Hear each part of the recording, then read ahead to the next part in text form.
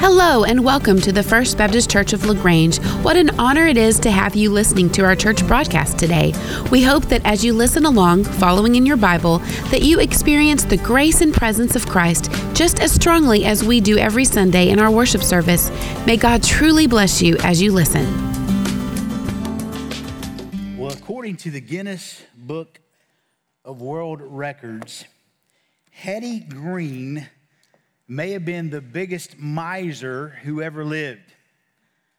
Her father died when she was 30, leaving her an inheritance of over $100 million in today's money.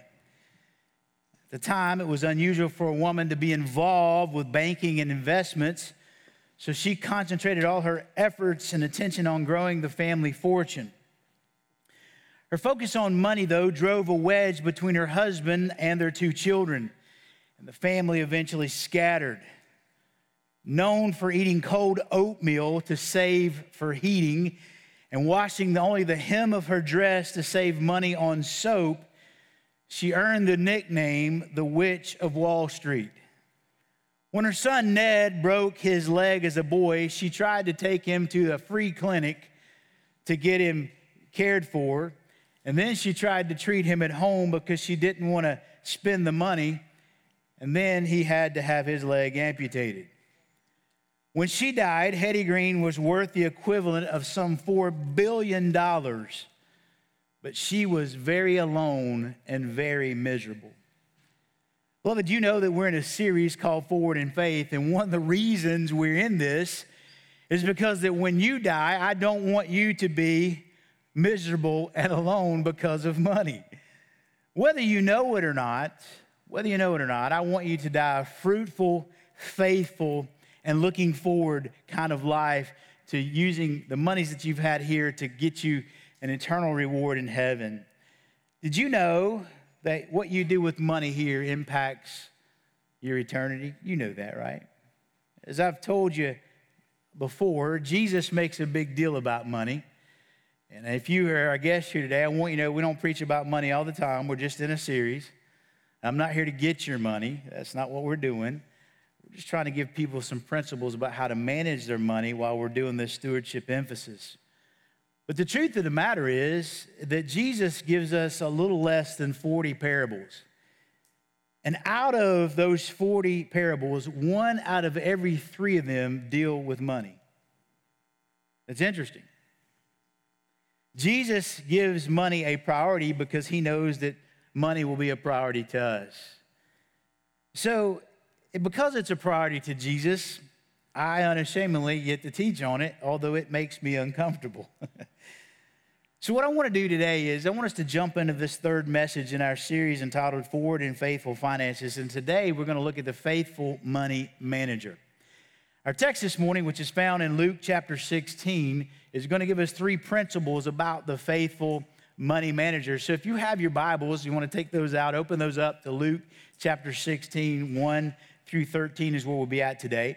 If you don't have a copy of God's Word, hopefully somewhere in the seats under the seats you'll find a Bible that'll go along with our translation here that we're reading from. And then also it will be on the screen behind you. So out of honor of hearing and reading God's Word, would you stand together as we read from Luke chapter 16? The Bible begins with these words. It says, "Now he," meaning Jesus, "was also saying to the disciples, there was a rich man who had a manager, and this manager was reported to him as squandering his possessions. And he called him and said to him, 'What is this I hear about you? Give an accounting of your management, for you can no longer be manager.' The manager said to himself, 'What shall I do, since my master is taking the management away from me? I'm not strong enough to dig. I'm ashamed to beg. I know what I shall do, so that when I'm removed from the management, people will welcome me into their homes.' And he summoned each one of his master's debtors, and he began saying to the first, 'How much money do you owe my master?' And he said, 100 measures of oil. And he said to him, 'Well, take your bill, sit down quickly, and write 50. Then he said to another, and how much do you owe?' And he said, 100 measures of wheat. He said to him, 'Take your bill and write 80. And his master praised the unrighteous manager because he acted shrewdly. For the sons of this age are more shrewd in relation to their own kind than the sons of light. And I say to you, make friends for yourselves by the means of the wealth of unrighteousness, so that when it fails, they will receive you into the eternal dwellings. He who is faithful in a very little thing is faithful also in much, and he who is unrighteous in a very little thing is unrighteous also in much.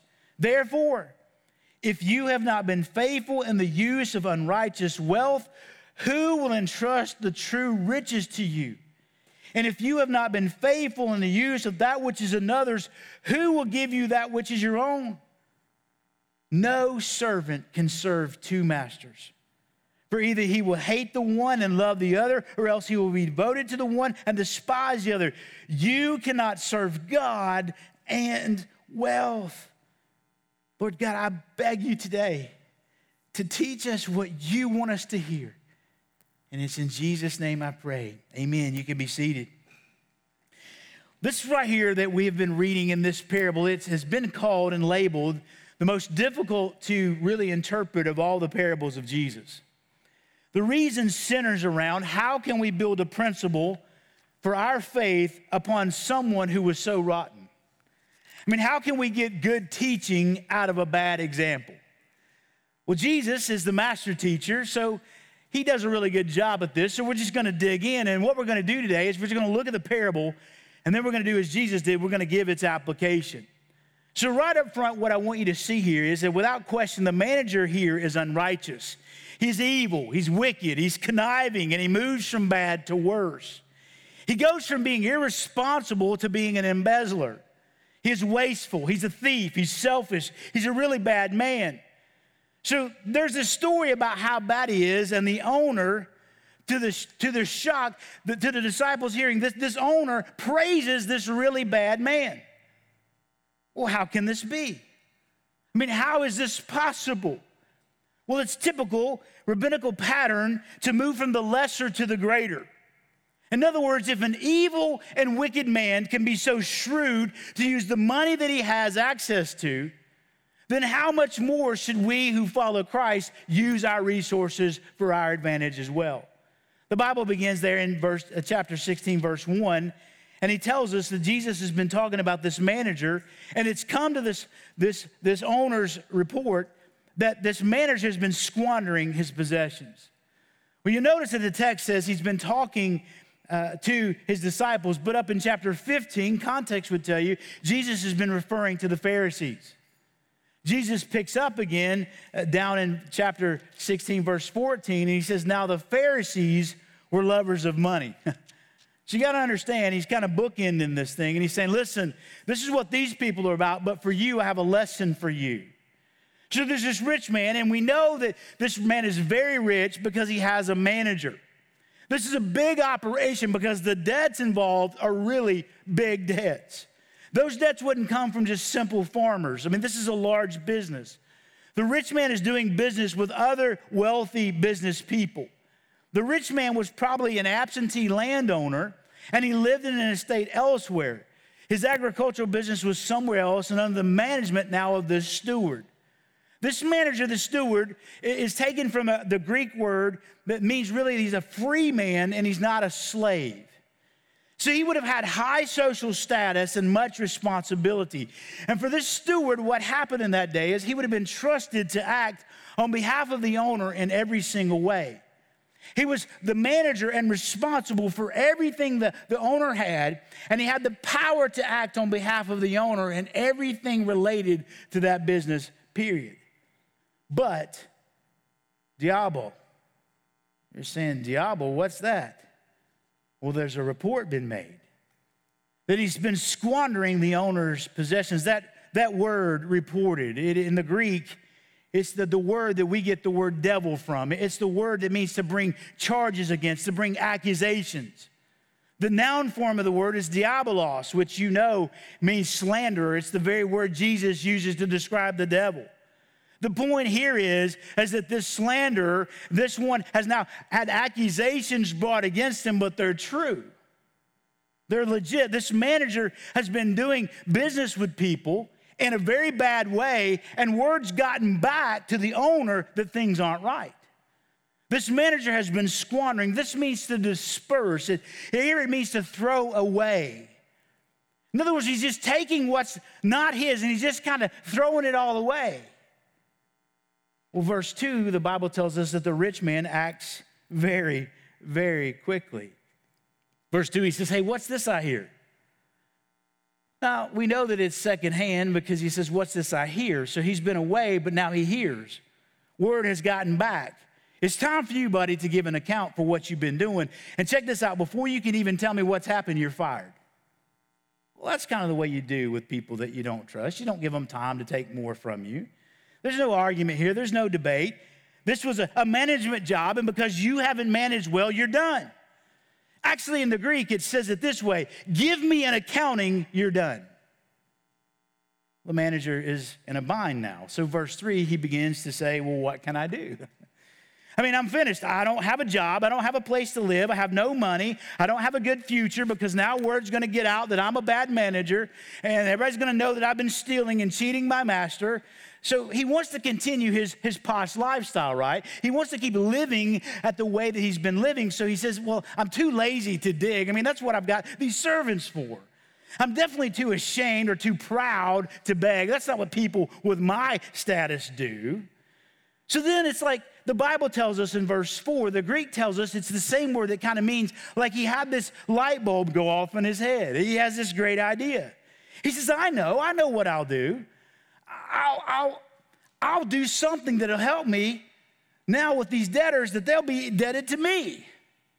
So I'll tell you what I'll do is I'll contact all those who owe my master. I'm going to make a deal with them so great that in the end, they end up owing me. Now, see, you have to understand a little bit about culture in that day, and it's kind of this way here a little bit, but in Jewish culture especially, reciprocation was a big deal. If you did something for me, I had to do something for you. If you scratched my back, I had to scratch your back, and it had to be equal. If you did me a little favor, I'd do you a little favor. If you did me a big favor, I would do a huge favor for you. And so he understands that about the culture. So after wasting his master's resources, he now begins to move to embezzle them. The only person he's now concerned about is himself, so he sets up these meetings with those who are in debt. He goes to the first guy, and there's just two of many that he goes to. And he says, hey, how much do you owe again? Well, 100 measures of oil. To help you understand that, one measure is called a bath, and that's about 875 gallons, which would cost about 1,000 denarii, and 1,000 denarii would be over 3 years' wages. And this dude has 100 measures of those. So this is a large debt. He said, okay, I'll tell you what you do, buddy.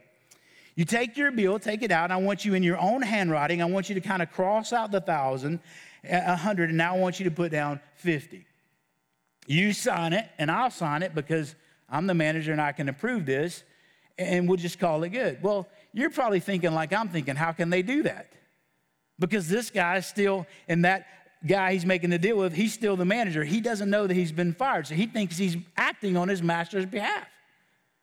And then he goes up to number 2, and he's like, hey, well, how much do you owe? Well, I owe 100 measures of wheat. Okay, well, take out your bill and cross out 100 and write down 80. Now, you may not know this, but it would take about 100 acres to produce that, and the value of which would be equal to about 8 to 10 years of one man's labor. So again, this is a huge debt, and he's cutting him a huge favor. These guys know nothing, the fact that the manager has been fired. They know nothing of what's going on. So again, he goes from wasting it to now stealing it to now he's even discounting that to make himself look even better. This guy is an evil, evil, evil manager. You can just feel this. And so the disciples are listening to the story, but then in verse 8, it's like, what are you talking about? The master sees this happen and now comes and praises this rascal. How is that possible? What do you mean we're going to praise this kind of behavior? What do you mean that this is what's get elevated? Let's look a little closer, because he doesn't praise him for being wasteful. He doesn't praise him for being irresponsible or stealing any of that. He praises him, the Bible says, because he had acted shrewdly. To act shrewdly means to act providently or advantageously. This steward had taken advantage of an opportunity. He'd used the resources in his power to provide for his future. He reduced the debts, and now they're all in debt to him. They're obligated to him. Now he's got options. Here's really the point. A sinful, selfish, conniving man acts on his future benefit in a clever way, using the resources at his disposal in such a way that he can secure the future he wants. In other words, Jesus is saying that the sons of men are smarter at preparing for their future than the sons of light are. That's what he's saying. In other words, sinners, those not of the kingdom, those who don't walk in the light, those who don't belong to Christ, are better at dealing with their own people and their future than believers are. Unbelievers are better at taking care of their brief and temporary future than believers are that are preparing for their eternal future. This generation, Jesus says, works hard to guarantee a temporary future. So how much more should those who have an eternal future work hard to use their resources to plan and prepare for that, to invest and help people in that, and in the end, receive what not just temporary, but eternal rewards. Well, now that the parable is over, Jesus moves directly in verse 9 into the application, and so shall we. And from that application, we can gain 3 principles about this faithful money management that we're supposed to be. The first one is this: a faithful money manager understands the eternal investment of his temporary money. A faithful money manager understands the eternal investment of his temporary money. Verse 9, Jesus says, "And I say to you, make friends for yourselves by the means of wealth of unrighteousness, so that when it fails, they will receive you into the eternal dwellings." Jesus talks about here, and he says something that's interesting. He says, by the means of wealth of unrighteousness. This is a word for, the Aramaic word for mammon. It describes money or possessions or wealth.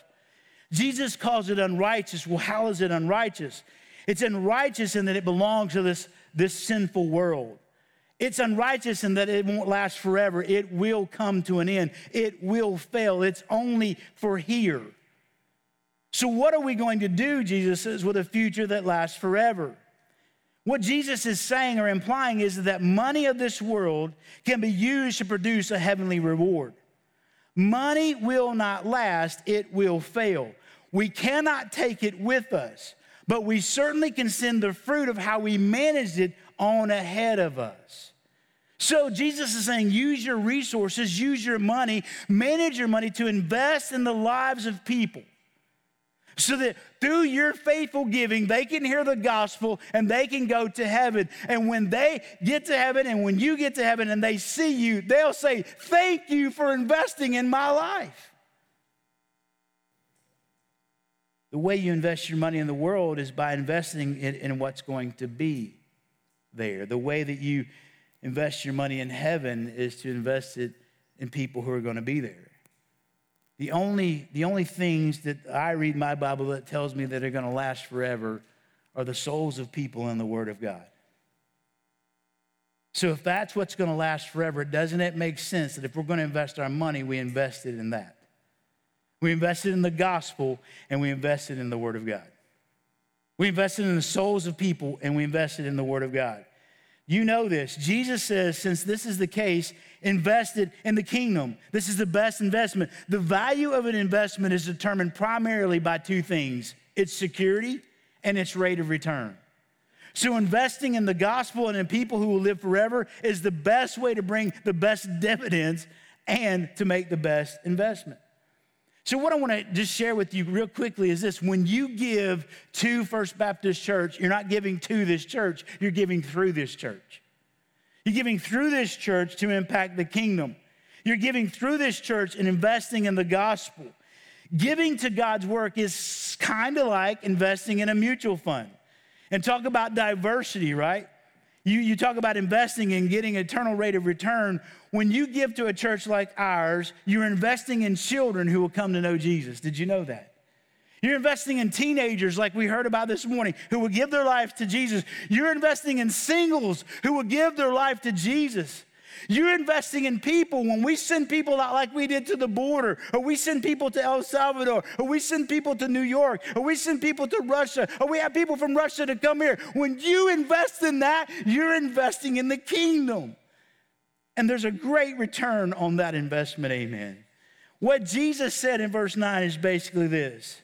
There are going to be people in heaven when you get there who are going to come up to you that you may have never known on this planet, who are going to thank you because of your investment, that when the offering plate was passed around, or when that person running that ministry asked you for a donation, you out of faith said, here you go, and now they're in heaven. And Jesus says, that's what you want, is that kind of a welcome committee when you get to heaven. If we invest our resources here faithfully and wisely, we can make it do two things. It can have an eternal impact, and we can gain an eternal reward. I don't know if you read about this, but several years ago, this billionaire, she was pretty famous. Her name was Leona Helmsley. She died, and she left two of her grandchildren completely out of her will. She died a billionaire and left her grandkids completely out of her will, but she left $12 million in a trust fund to Trouble. Who is Trouble? Her dog. She left $12 million to her dog. Sometimes I'm afraid we too might miss the point. We try to leave it all behind to things that matter just here on earth, but we really should be investing in the people that could be a part of God's family. If men, Jesus said, would only give as much attention to investing in the kingdom as they do investing in their business, things would change. So a faithful money manager understands the eternal investment of his temporary money, but secondly, a faithful money manager understands the eventual inspection of his total management. He understands the eventual inspection of his total management. First, you have to understand that this word manager is really God. Jesus is really talking about us because we are the managers of God's kingdom, and he's kind of an absentee landowner right now. But just like that manager was going to give an account, the landowner, Jesus is going to come back and we're going to give an account. We're going to give an account for what we've done while he's been away. This manager owned nothing and was put in charge of everything, and that's what we've been teaching. God owns it all, and he gives it to us, and we just give it back. We just oversee it for him. But verse 2, the Bible tells us in this parable that Jesus says, hey, what is this I hear? Give an account, for you can no longer be manager. In other words, this guy was not looking out for his master's interest, but his own.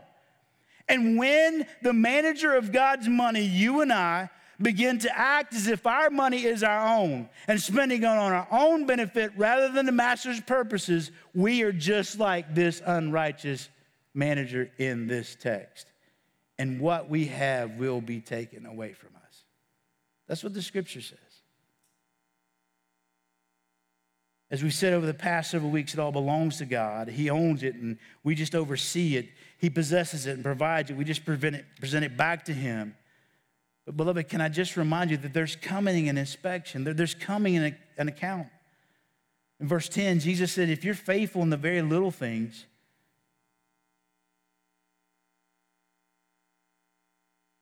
you're going to be unfaithful in little things. If you're faithful with things, you're going to be faithful with other things. You know that to be true. You give your kids a small little task, and you say, hey, if you do this, I'll give you $5. And they do it, you give them $5. If you say, hey, do this, and they don't do it, and then they come back to you and say, hey, well, I wish you'd give me $25 instead of $5. I'll go wash the house.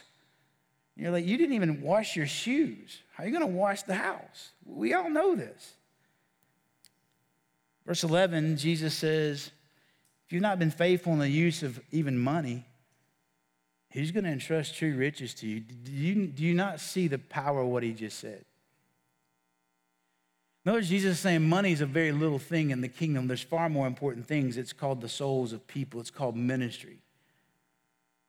So a lot of times what Jesus, by way of implication is, and let me just help you here, there's sometimes the reason God doesn't entrust bigger things with ministry to us is because he can't even trust us with our own budgets. Because we're not being faithful to manage the little that we have in our budget, so why would God give us ministry that pertains to something far more important? That's sobering to me. I mean, I just have to tell you that this wrecked my life this week, because it's like, God, you really do care more and more about maybe what you would give me more based on how I manage. And it just caused me to just go back through my budget and with like a microscope. Verse 12, he says, and if you've not been faithful in the youth of that which is another's, who will give you that which is your own? I mean, we're to use everything God gives us for his glory to advance his kingdom and to reach people with the gospel. So if I haven't been faithful with the things that God has given me, how is he going to give me the true things that really belong to him and to his kingdom? He's saying that when we're inspected, we will forfeit our eternal reward. If we haven't been faithful, we're going to forfeit the things that we could have had. Now, let me tell you something here, friends. I just want to tell you, here's what I know about heaven. Everybody who's put their faith in Jesus Christ to save them from their sin, when we get to heaven, we're all going to have the same reception. But we're not all going to have the same reward.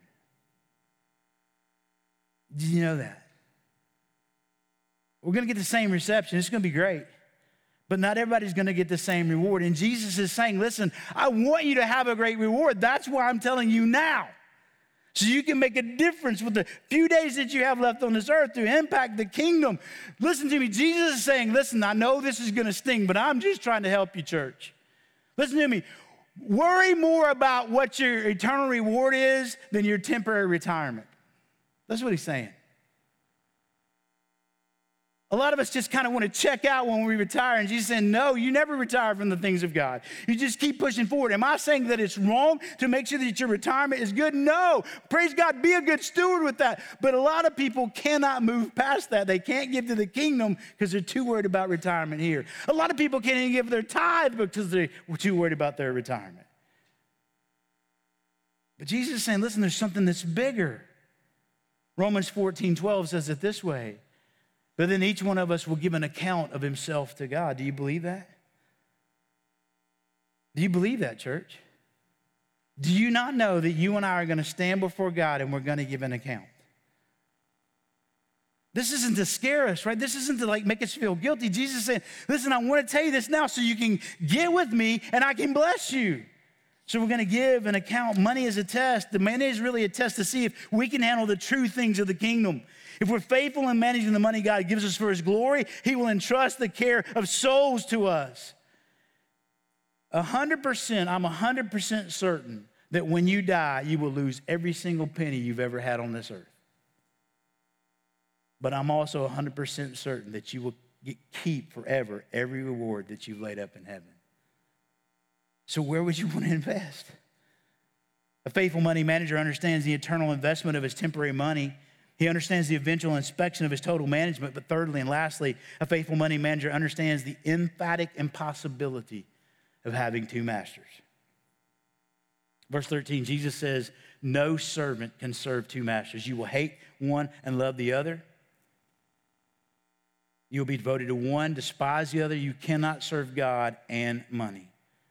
The word for serve there is the word for bondslave. And some of us think this way about the things of God. Well, I can kind of be halfway in and halfway out. I mean, I can kind of be halfway in on this thing with my money and kind of halfway out with this thing called money. No. Jesus says you're either all in one way or the other. There's an impossibility. It's emphatic. In other words, it's absolutely certain that that is an impossibility when it comes to the things of God. You cannot be about making money and that being your thing that you're going to do and be about the kingdom of God. He's going to say you're either going to be about one or you're going to be about the other. You can't serve both. And when he says there to serve, he means the word for this is somebody that has an all-consuming ownership by someone else. In other words, this servant, Jesus says here, is not just somebody who signed up to serve part-time. In other words, this person has been bought by another. All of his rights, all of his money, all of his dreams, everything that pertains to this servant is owned by another. He doesn't call any of the shots anymore. And Jesus is saying, when you come to me and you make me the Lord of your life, I own you. And you got to serve me or you're going to serve money, but you can't do both. So, Jesus is saying, without a doubt, you're either going to love me and hate your money, You're going to hate your money and love me. And he puts it in those categories to show us what he's really trying to say. Is Jesus saying we're really like supposed to hate money? No, he's saying you're supposed to hate it in comparison to how you love him. Then when I look at what's the overall consuming passion of my life, people should hands down clearly know that the passion of my life is not money, that it's Jesus. That's what he's saying. A.W. Pink said this: there are two things here, money and God. They're diametrically opposed. One commands you to walk by faith, the other to walk by sight. One to be humble, the other to be proud. One to set your affection on the things above, the other to set them on the things that are on the earth. One to look at the things that are unseen and eternal, the other to look at the things that are seen and temporal. One to have a conversation with others in heaven, the other to cleave to the things of the dust. One to be worried about nothing, the other to be worried about everything. One to be content with everything that I have, the other only increases my desires. One to be ready to give it away, the other says to keep it. One to look at the interests of others, the other says to look at your interests of your own self. One to see the happiness in our God, the other seeks happiness in themselves. So here's really what we could say it if I were to put it in other words. Either God owns you or your money does. There's no middle ground. There's no choices. You can't serve God and have one foot in worldly wealth. And here's the climax, and this is important for us to see.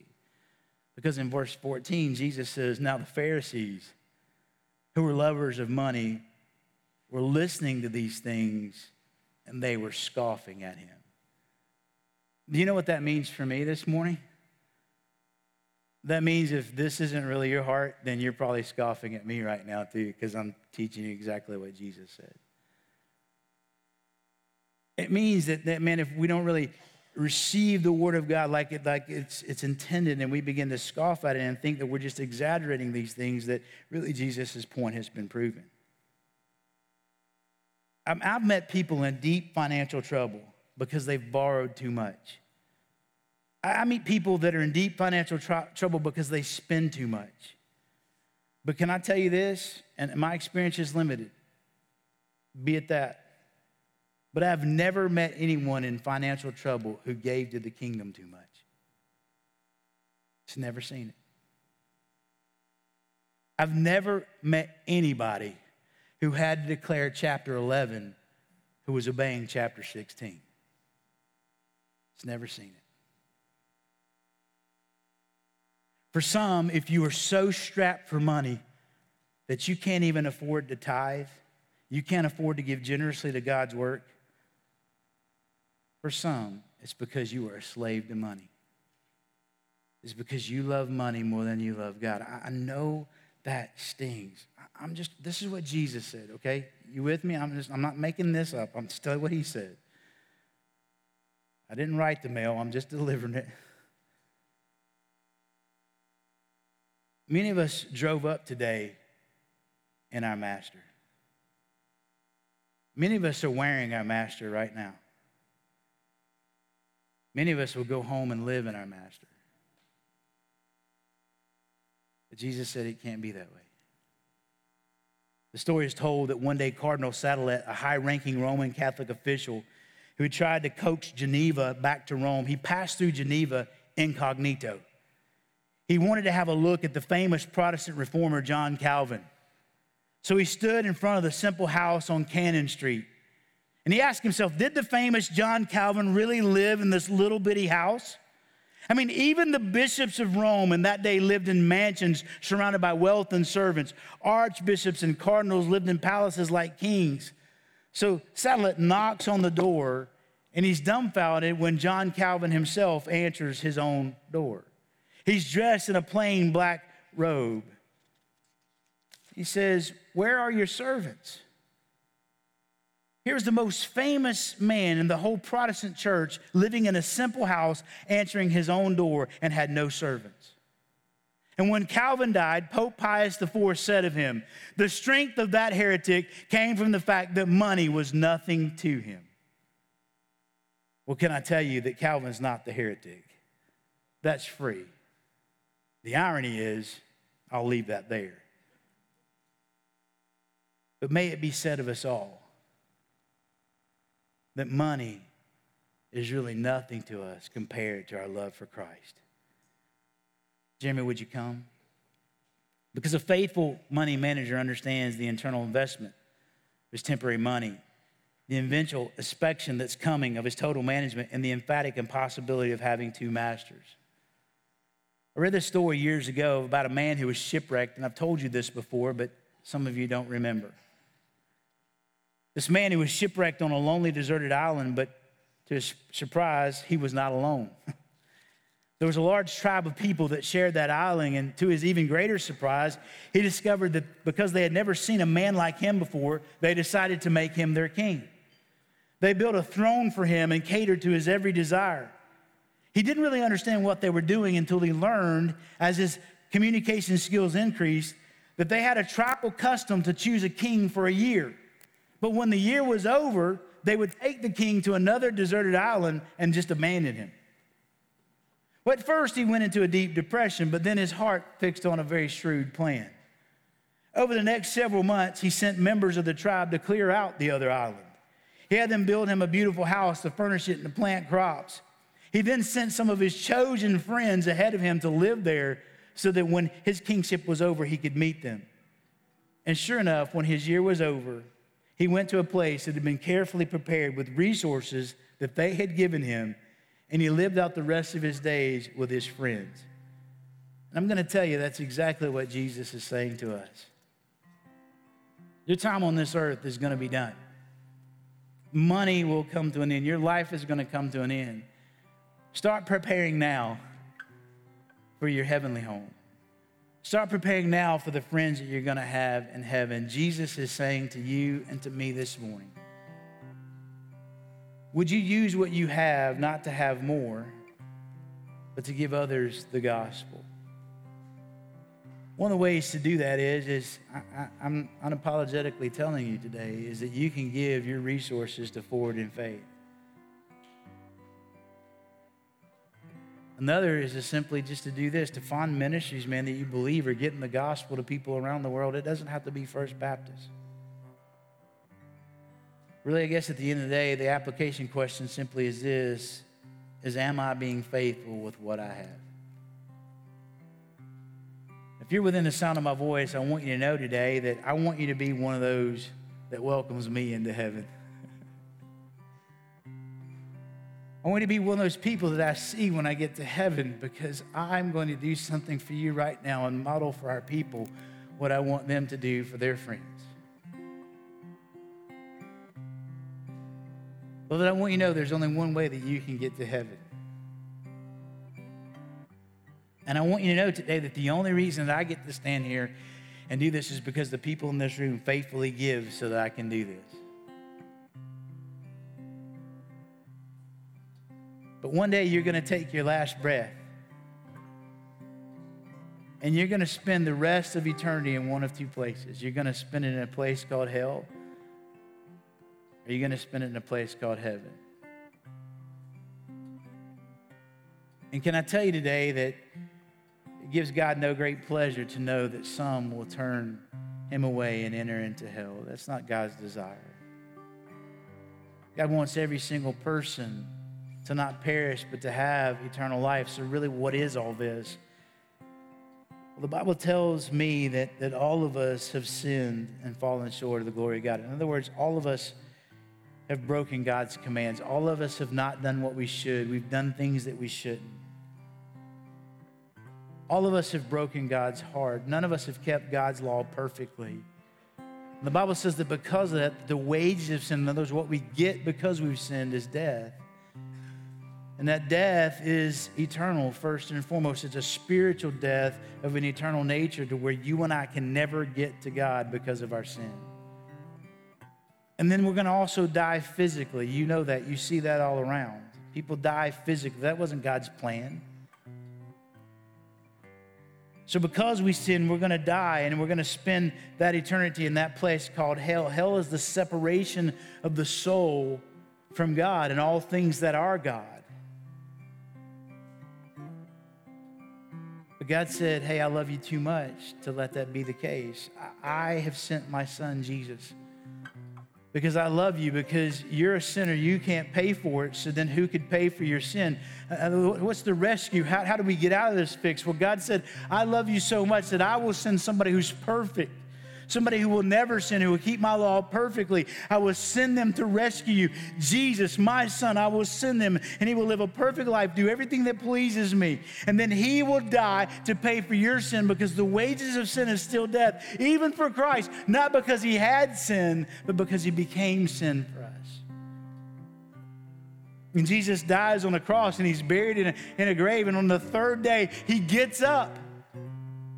Well, how do we know that he was accepted? How do we know that this is the only way? Because 40 days later, Jesus is where? He's with God in heaven. Sinful people who just make it a lie don't end up in heaven. Jesus was raised and taken back into heaven to prove to us that he's the only way. And Jesus, through me this morning and through your friends who've maybe spoken to you, say this to you, they say this to you.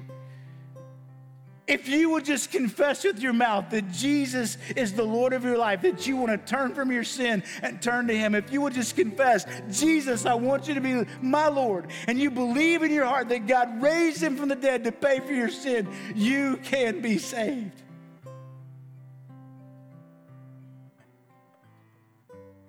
So we're going to pray. And if you want to be saved today, Justin, myself, and some others will be down here in the front. Just come grab us by the hand and say, today I want to be saved. I want to be paid for. I want to be forgiven. We'll also be down here to receive others of you who may need to be praying about this faithfulness stuff. I don't know. Lots of other things can happen here, but I wonder if you'd stand to your feet right now, and I'm going to pray. Lord God, would you move in a special way in this room right now? Would you do it in Jesus' name? Amen.